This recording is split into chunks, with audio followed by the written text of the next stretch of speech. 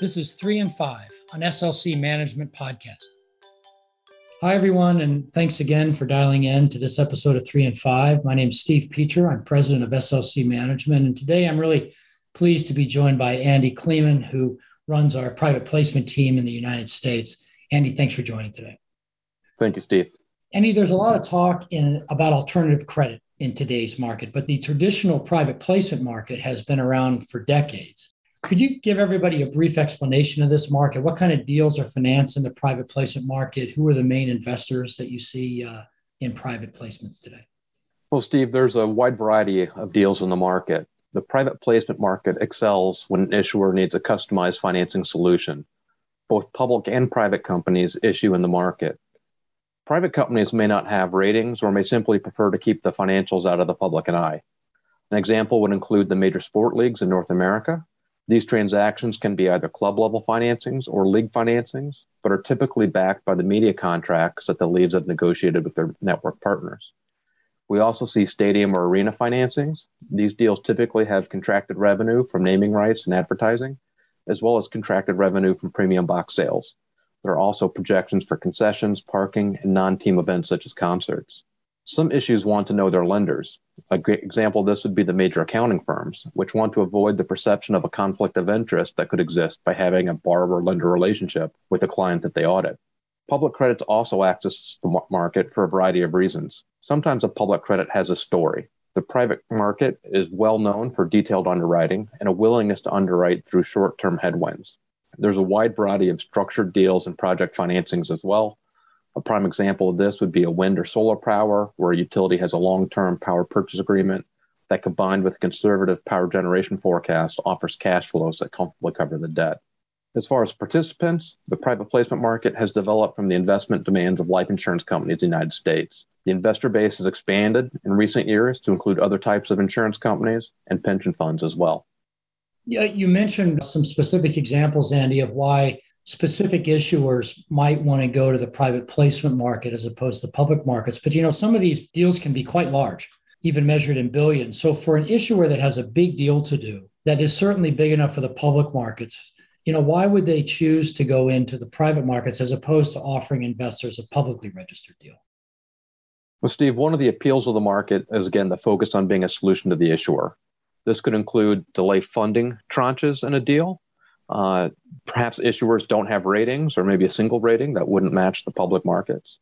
We also see a lot of non-US dollar denominated tranches, as well as amortizing or non-standard tenors that a company might want. For example, a European-based company that wants to issue in US dollars but isn't well known in the US public bond market, they might get better execution in the private placement market. Sometimes the private placement market is just the flat-out best solution. An example would be a developer has an agreement with an internet retailer to develop a distribution center backed by a 20-year lease. The leases put all the operating expenses to the tenant. As a lender, we are secured by the facility and an assignment of that lease. The debt will fully amortize based on the contracted lease payments from the publicly rated internet retailer. Typically, these would price 50 or more basis points wider than the public credit of the lessee. So you get the exposure to the same public credit at an exceptional yield, as well as collateral and critical infrastructure to the lessee. But the developer does not have access to those public markets, leaving the private placement market as the best solution. SLC Management and the team that you run has been a participant in the private placement market for decades. And at the same time, SLC Management is a big investor in the public corporate bond markets. And when you think of this from our client's point of view, from an investor point of view, what are some of the pros and cons as clients think about allocating to the private placement markets versus the public bond markets?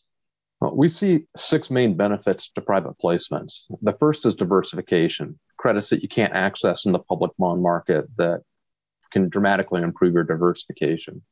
Secondly, the access to management during the underwriting and throughout the life of the deal is very valuable. The long-term performance of private placements is tied to the third and fourth advantages, covenants and collateral.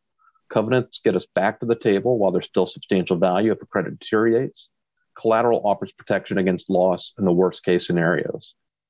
The fifth benefit is smaller lender groups, which really streamline negotiations during any period of credit underperformance, particularly when it's a buy and hold investor base where everyone bought at par. But most importantly, the additional yield is a huge advantage to having an allocation to private placements. At SLC Management, we've achieved spread premiums exceeding 70 basis points to comparable public investment grade bonds over each of the last 5 years. As far as the downside, there's really two hurdles to investing in private placements. Most investors are very concerned about illiquidity.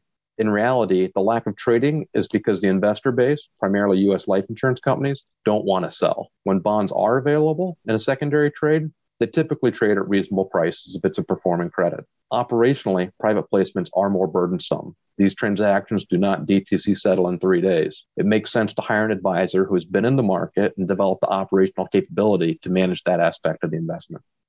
Thanks, Andy. One final question before I let you go on more of a personal nature. I know you've got the unique experience of, prior to getting into the investment business, having spent many years as a submarine officer in the U.S. Navy, something that most people will never experience. Is there anything about being serving on a submarine that has helped you as you've transitioned over the years to the investment role that you're in now?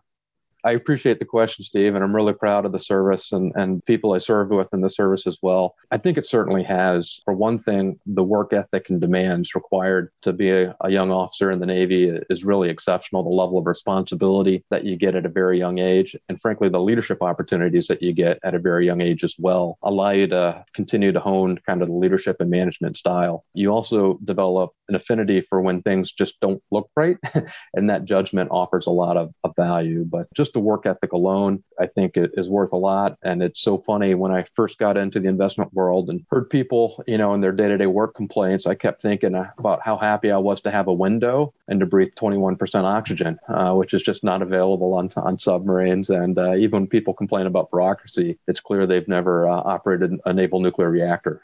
Yeah, there's definitely a lot of benefits to being out, as well as the time that I spent in. Well, you and your team, I think, are known for having a high attention to detail. And I assume that on a submarine, it's even a higher level of attention to detail that you've got to have. So it's essential. I appreciate the experience. Thanks so much for your time, Andy. And thanks to everyone for listening to this episode of 3 and 5.